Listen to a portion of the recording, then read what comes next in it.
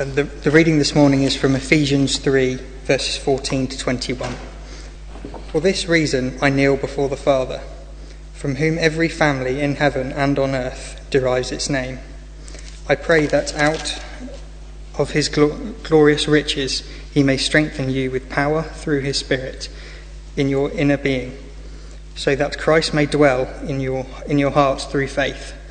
And I pray that you, being rooted and established in love, may have power, together with all the Lord's people, to grasp how wide and long and high and deep is the love of Christ, and to know his love that surpasses knowledge, that you may be filled to the measure of all the fullness of God. Now to him who is able to do immeasurably more than all we ask or imagine, according to his power that is at work within us. To him be the glory in the church and in Christ Jesus throughout all generations, forever and ever. Amen. What is Paul's prayer for you? I wonder what Paul's number one prayer for you would be. I wonder what your number one prayer for yourself is. I wonder what your number one prayer for those you know, those you love is, your family, your friends, whoever it might be. What is your number one prayer? Is it for a happy life? Is it that Manchester United might win? That's for you, Eli. Is it that you might be safe? Is it that you might get a good education? Is it you might be okay financially? What is your number one prayer? I think Paul's number one prayer for the Ephesians, and would be for us as well, is all to do with identity. Now, you might be a little bit sick and tired of me banging on about identity. If you've been here over the last few weeks, you'll have heard me mention it every time I preach, this thing about identity. Well, you'll be pleased to know this is the end of this part of Ephesians. The first 3 chapters of Ephesians are all about identity, who we are in Christ, what is our position in him. That's the first 3 chapters, and we're coming right to the end of that. This is the end of those first 3 chapters. And next week, we begin chapter 4, and chapters 4, 5, and 6 are much more practical in the way they look at things. Chapter 4 begins saying this: in light of all this, I urge you to live a life worthy of your calling. In other words, you've been called to all of this stuff, this identity that you have, and now I'm asking you to live a life worthy of your calling. And this is how to do it. And that's the next 3 chapters. But finally, this is the end bit where it's all about identity. Identity being all about, who am I? Who am I? Am I worth anything? Am I any good? How do I know if I'm any good? Paul's prayer for us, for the Ephesians, actually, and as we said before, this was a circular letter around loads of different churches. For all of the churches was all about identity. What is it that Paul prays? That's what we're going to look at right now. If you've got a Bible in front of you, that's great. If you've got your booklets, that's great as well. I don't mind if you want a booklet. If you haven't got one and you want to stand up and grab one from the back, you're very welcome to do that as well. But the second half of Ephesians chapter 3. Here we go. If you lob up the slide, thank you. And it's in 4 different bits. There's an introduction to the prayer that he prays. He's then got 2 prayers, prayer 1, prayer 2, and then finally a doxology, which we'll come to in a moment's time. But first of all, the introduction to the prayer. Verse 14, for this reason I kneel before the Father, from whom every family in heaven and on earth derives its name. The very first thing that Paul does is remembers God's truth. He remembers what's happened before. For this reason I kneel before the Father. For what reason? I hear you say, well, just before that, we're told that Paul says to the Ephesians, in him and through faith in him, we may approach God with freedom and confidence. Therefore, I kneel before the Father. Given everything that's gone before, that the Gentiles and the Jews have been joined together, given the life that we have, given that we are built into God's temple, given that we are based on Christ as the cornerstone, given all of those things, I pray this prayer. Okay. So what are his 2 prayers? What are his prayers for us? Prayer number 1 is this: that you may know Christ's presence. That you may know Christ's presence. I pray that out of his glorious riches he may strengthen you with power through his Spirit in your innermost being, You think, wow, that's a great build-up. Better be a great prayer after that build-up. He may strengthen you with power. Power for what? Power that you may know that Jesus is with you. That you may know Christ's presence. What it says is so that Christ may dwell in your hearts through faith. Now, in some ways, it's a bit of a funny prayer. And sometimes I know that I pray this. I pray, come Holy Spirit. Or I pray that Jesus should be with us. And in some ways, some people are like, does that really make sense? Because if we kind of believe that Jesus is always with us, how can we pray that he's with us? Or if we believe that the Spirit dwells always within us, how are we praying? Why are we praying that? And it's true that the Spirit dwells with everybody who knows Jesus as their Lord and Saviour. The Spirit is with each of us. But I think when I pray or when we pray, come Holy Spirit, what we're saying is, make your presence more known to us. May we know you more closely. May we have a more intimate walk with you. May we know that you are with us. And I think that's what Paul's praying here. May all the saints, out of the riches of God's grace, the number one prayer for you is, may you know that Jesus is with you. And number two, may you know that Jesus loves you. Middle of verse 17, I pray that being rooted and established in love, you may have power, together with all the Lord's people, to grasp how wide and long and high and deep is the love of Christ. Paul loves using parentheses, or loves kind of putting brackets and commas and everywhere. Actually, those don't exist in ancient Greek, so the translators have to kind of put them in for them. But Ed at our staff meeting, when he looked at this, said, actually, if you read it without all those brackets in place, this is what it says. I pray that you may have power to grasp. Again, what is his number one prayer? That you may have power to do what? To grasp. How wide, long, high, and deep is the love of Christ. It's almost like Paul struggles to describe it. Do you know, it's so, Christ's love for you is so big. It's so wide, it's so high, you can't get over it. He doesn't say that.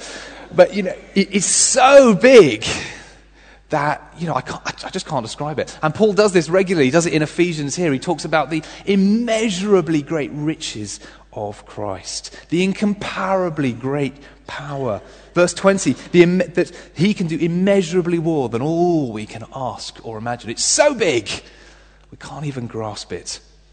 And he goes over the top in verse 19. He uses an oxymoron.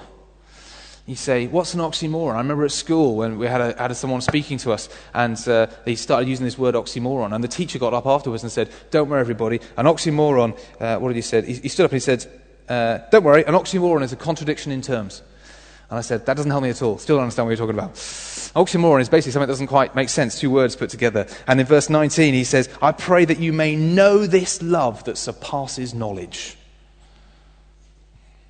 That you may know something that surpasses knowledge. Again, that doesn't quite make sense. But again, Paul is just sort of overflowing. You may know this love that is just so big, you can't even comprehend it. And that flows out into the final bit, the doxology. Doxology literally is glorious words. Glorious words. This glorious kind of ending. That you, the way he says, to glory into God in the church and in Christ Jesus throughout all generations, forever and ever. Amen. Powerful. So the summary is that Paul's prayer for us, Paul's prayer for you, is that you may know Christ's presence and that you may know Christ's love. How about your prayers? What do you pray for yourself, for others? I remember when I was an undergraduate at university, we had the CU where I was had lots of very sort of was very fervent in prayer. We had lots of very intense prayer meetings, praying desperately that our friends would become Christians, and which was a good thing to pray for. But we would have these meetings where we'd come together and someone would say, oh, can you pray for Dan in my college, or can you pray for Sarah on my course, or whatever it might be, and we'd pray for these people until at one point someone said, oh, maybe these people might not want other people to know that we're praying for them if we're sharing things about them. And we're like, oh yeah, good point. So we started to pray for their initials. So someone would come along and say, oh yeah, can you pray for SP? And we're like, yeah, okay, we'll pray for SP. And can you pray for, DF? Okay, yeah, we'll pray for DF. And so we'd have all this list of initials. And then someone said, well, you still might be able to work it out from that. So why don't we just give one letter, just their first name? So then we would have this whole list of, and we'd be sitting there, okay, we pray for G, yeah, pray for G. Pray for S, yeah, pray for S. And for R, and yeah, pray for R. And in my head I thought, do you know, at some point this is going to spell out something inappropriate. It's all going to go horribly wrong. And again, nothing really. It was great praying for people. It just got a little bit farcical. But I remember someone in one of these meetings, or I was chatting to them afterwards, said, "Hang on," and they said, "Where do we see in the New Testament are people praying for their friends to become Christians?" We were like, oh yeah. And we kind of thought about it, and none of us could come up with any thoughts of where exactly we'd seen. You know, there wasn't an example of Paul praying for D and F and J, or even their real names. You know, we thought, oh, that's a bit odd. But we brushed it under the carpet and kept praying for them anyway. But it kind of, I remember at the time, it got me thinking, and I still ponder, and this really brings it to light. What are the things that are prayed for in the Bible? And do our prayers mirror that at all? At some point, I would love to have time to kind of get together all of the prayers of the New Testament, put them together, and sort of, what is it that they pray for? I'd like to point out, there's nothing wrong praying for friends. Like, please do that. But what is it that people pray for in Scripture, and what can we learn from that? I don't know how many of you have got iPhones, but on the newest update of iPhone, I don't know what iOS it is, iOS 12 or something. On the newest update, there's in the settings, there's a thing that can show you your screen time usage. Okay, and I thought I'd just, here we go. This is me being very open and honest with you. You know, I'm hoping there's nothing, you kind of read into any of this. But this is what it comes up with. It comes up with how many times you've used your phone in a day and the like. So on the left here, it says I guess it says my average last week was 1 hour 44 per day on my phone. Is that a lot? Or not, I don't know. I remember when I mentioned it in the first service, some people were like, I can't believe you spent that much time on your phone. And other people were like, I spent much more than that on my phone, I don't know. And it shows you like exactly like how much you spent doing what. So it showed me like, well, I spent this much time on productivity and this much time on entertainment or whatever. And you kind of go through and it shows you all the things you use. And then you go to another screen and it shows you how many times you've picked up your phone that day. How many times you've looked at your phone. Apparently I've looked at my phone 37 times per day on average. Again, I don't know. I don't know if that's a lot or not. Be interested, If you want to look at your phone and check out what your details are, maybe after the sermon, Ralph. Anyway. And then it had notifications as well. How many notifications? Apparently I receive 119 notifications a day on average on my phone. Most of those are from Synergy. On WhatsApp. Well, that's good. Or they're from my dad. Whenever my parents go on holiday and my dad, you don't hear anything for a few days and then they come back to Wi-Fi and all of a sudden there's just a stream on the WhatsApp group. Here are all the things I've seen in Venice. Or whatever it is. So that's probably what they are. Anyway, as I looked at this, do you know what it got me thinking? What would it look like if you did this for your prayer life? What if God had on God's iPhone a thing he could look up? I wonder what Graham's prayer life has been like this week. Let's have a look over the last 7 days, I wonder the things how much has he been praying? Probably woefully little. And what are the things he's been praying for? Well, this day he prayed mostly for himself. And look, there's a tiny bit there where he was praying for people who were struggling or in another country or the persecuted church or whatever it might be. And what about per day? Pickups per day. How many times has Graham prayed today? Oh, well, Thursday was a bit of a low day. But Friday, he prayed quite a lot. What was going on Friday? And notifications. Yes, how many times have I tried to notify Graham and he hasn't listened? Does he never check his prayer inbox? Now, of course you can't do that with prayer. I thought in my head, shall I try and make a graph of what it might look like for prayer? And I thought, well, you can't really do it with prayer, of course, because prayer's a relationship. You can't turn prayer on and off in the way that you might a phone. But it did get me thinking, what would our prayer lives look like? What are the things that we pray for? What are the things that we prioritize in our prayer, in our relationship with God? What would that look like for us? And actually, in Scripture, the things that we see prayed for are often not the things maybe that we pray for. Jesus' biggest prayer in the New Testament, longest prayer, do you know what that's for? It's for unity. Number one prayer, biggest prayer, is for unity. John chapter 17. Huge, whole chapter on Jesus' prayer, praying that his disciples, praying that the future church might be one. There's loads of prayers there about wisdom. Tons of times that people are praying, God, give me wisdom, help me to make right decisions. Paul's letters that pray lots about things we've had a look at today, that the people he's writing to may know God's presence with them. Just going back to what I said earlier about evangelism, are there examples of people praying for evangelism? And the answer is yes. Yes, there are. I looked up, there's a website, I can't remember what it was, that reckoned there were 6 prayers in the New Testament about evangelism. But do you know what they were all for? They were all that people would have the boldness and the courage and the confidence in their faith to share it with their friends. Jesus' prayer about evangelism, he says, pray that there are workers to go out into the harvest field. Pray that people may go and share their faith. So there are prayers about it. It's just what is the direction they're coming from, and what does that say about our prayers? Okay.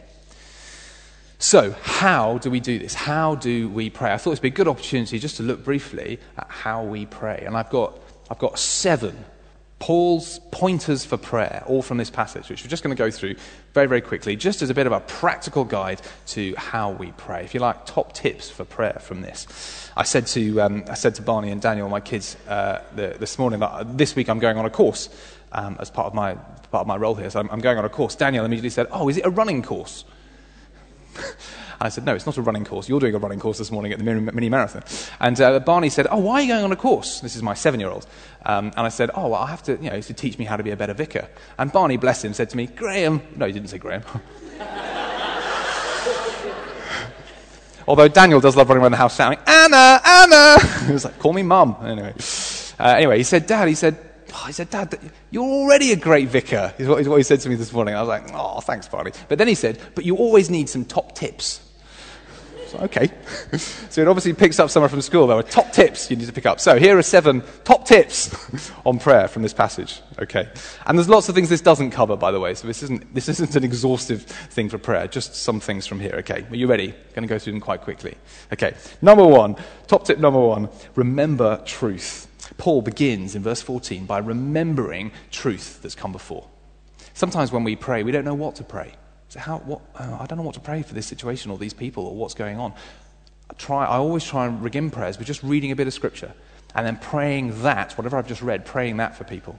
That's what I would do in this passage here. He remembers, for this reason I kneel before the Father. He remembers what's gone before. So number 1, remember truth. Number 2, use your body. The verse here, first verse, verse 14, Paul says this: "For this reason I kneel before the Father, from whom every family on heaven and on earth derives its name." There is no right or wrong way to pray in Scripture. We're not told you have to pray like this, but our bodies and our minds are linked, and they do have an effect, either positive or negative, on how we pray and how we engage with God. Often in the Bible it talks about people kneeling to pray, or people standing to pray, or people lying prostrate on the floor to pray. Do you know there's only one mention in the Bible of someone sitting to pray? There's only one mention in the Bible. And yet, how do we often pray? Sitting down. I'm not saying it's wrong praying sitting down. That's absolutely fine. There's no issue with praying sitting down. But it is interesting that often in Scripture it's kneeling or standing or lying down or whatever. So thinking about our bodies and how we pray. Where am I sitting? Do I like to sit in that particular chair to pray? Do I like to go for a walk to pray? Am I inspired by looking at the mountains and nature? Do I like to go into a coffee shop and enjoy a coffee as I pray? Whatever it is, what am I doing with my body as I pray? So, number 1, remember truth. Number 2, use your body. For Paul, he liked to kneel, I guess. Number 3, pray to the Trinity. People sometimes say to me, "Where's the Trinity in Scripture?" I don't see the Trinity in Scripture. Well, one of the examples is it's right here. Look at verse 16. "I pray out of his glorious riches." Whose glorious riches? The Father. That's what's happened in just the verse before. I kneel before the Father. I kneel before God the Father, and I pray that out of his glorious riches he may strengthen you with power through his Spirit in your inner being, so that Christ Jesus, may dwell in your hearts through faith. I pray to the Father through the power of the Spirit so Christ may dwell in you. Every time we pray, it's always worth thinking, how am I praying with this? What does it mean to pray in terms kind of to the Trinity? Praying to the Father through Jesus in the power of the Spirit. It's a good way to pray. So number 3, pray to the Trinity. Number 4, pray, and this is just from this passage, pray for Christ's presence and pray for Christ's love. Sometimes when I pray, if I'm not sure what to pray, I'll just literally think about my day that's coming up. And I pray, God, okay, I've got this meeting at lunchtime. I pray for Christ's presence, that I may know your presence there and that I may know your love in that situation. And then I'm doing this later on, and I pray, may I know your presence there and may I know your love. And you can pray that for other people as well. As my kids go to school, I pray that as they walk around the school, as they go in the classroom, I pray that they may know your presence with them and they may know how deeply loved they are. For your friends, for your work colleagues, whoever it may be, pray for God's presence. Pray that people might know God's presence and they might know God's love. Number 5, ask for wisdom, ask for knowledge. God, I need wisdom in all these decisions I've got to make today. I've got a number of things coming up. I pray, please, give me wisdom. Give me wisdom to know, do I prioritize doing this essay or do I prioritize talking to my friends? Do I prioritize time with my housemates or time with this over here? Do I prioritize time with my kids or my work or whatever it is? I pray for wisdom. You can pray that for other people as well. May they have wisdom. Number 6, focus on God's glory. At the end, in verse 20, it says, now to him who is able to do immeasurably more than we can all ask or imagine, according to his powers that work within us, to him be glory in the church. Everything we pray for needs to go back to God's glory. At the end of the day, it's all about him. It's not about me. It's all about him. And Paul's other prayers all end up also focusing at the end on God's glory. God, I pray that you may be glorified in this situation today. You may be glorified through this or through that. Finally, number 7, bring it all back to worship. Not yet, Rich. Sorry. We'll go anyway. Yes, I'll tell you. Bring it all back to worship. Prayer and worship, I think, go together. They all go hand in hand, prayer and worship. It's why when we had our prayer gathering last week on the Wednesday, we had worship together. Thank you, Ben, for leading us in that on last Wednesday. But I think worship together just focuses our eyes on God. Now, that's different for different people, whether it's plugging yourself into your headphones and listening to a worship song, or whether it's reading a psalm, or reading something from the daily office, from liturgy, or whatever it is, something that focuses your attention on God. Something that gives worship to him, beginning and maybe ending your time with that glory. All glory to God. Bring it all back to worship. So there are just 7 very quick points. There's a number of stuff it doesn't include in terms of prayer, so it's not exhaustive, but there you go, 7 points. Okay, final thing to say on this. The final thing to say is don't stress. Okay, don't stress about this. One of the things that talking about prayer does is it has the ability to make people feel extremely guilty about, oh gosh, I don't pray, or I don't pray like you, or I've tried that before and it didn't work, or my mind drifted all the time. I'm sure if you had my prayer thing up there like I showed on my iPhone, it would say Graham spent 20 minutes trying to pray, 18 minutes of which he was just drifting in his mind and thinking about what he was eating later, I'm sure that's what my prayer life, if you had it on the screen, would look like.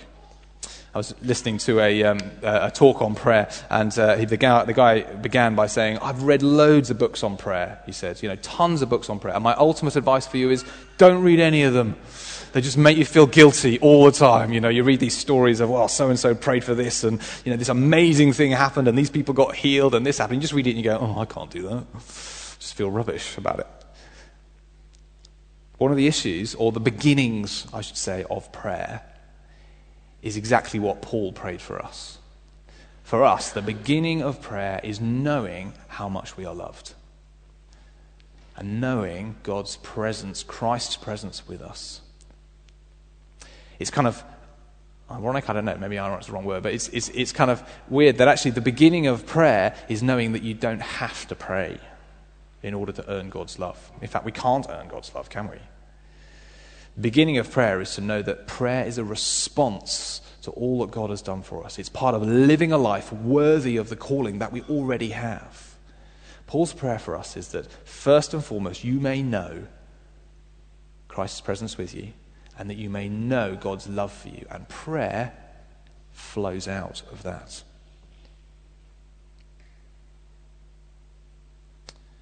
It's interesting about Paul's prayer for us that we may know Jesus with us. It's not that Jesus would be with us more. He doesn't pray that Jesus would love us more. He already does. His prayer for us is that we might know, we might understand, we might indwell within us the love, we might know the love that he has for us. The best friends are those whose identity is not based on the friendship, but whose identity is based in the love that God has for them, that then frees them to be the best friends. The best marriages are based on people who know the love and the care that God has for them, which then frees them to be the best husband or wife, the best parents, the best work colleagues, the best children, the best whatever, is that we might know our identity in Christ so deeply that it frees us to do all the other things that God has for us. So my prayer for us, individually and as a church, is that every one of us here today may know Christ's presence. That you may know Christ's presence with you, and that you may know God's deep love, how wide, high, long, and the other one, low. Christ's love is for us.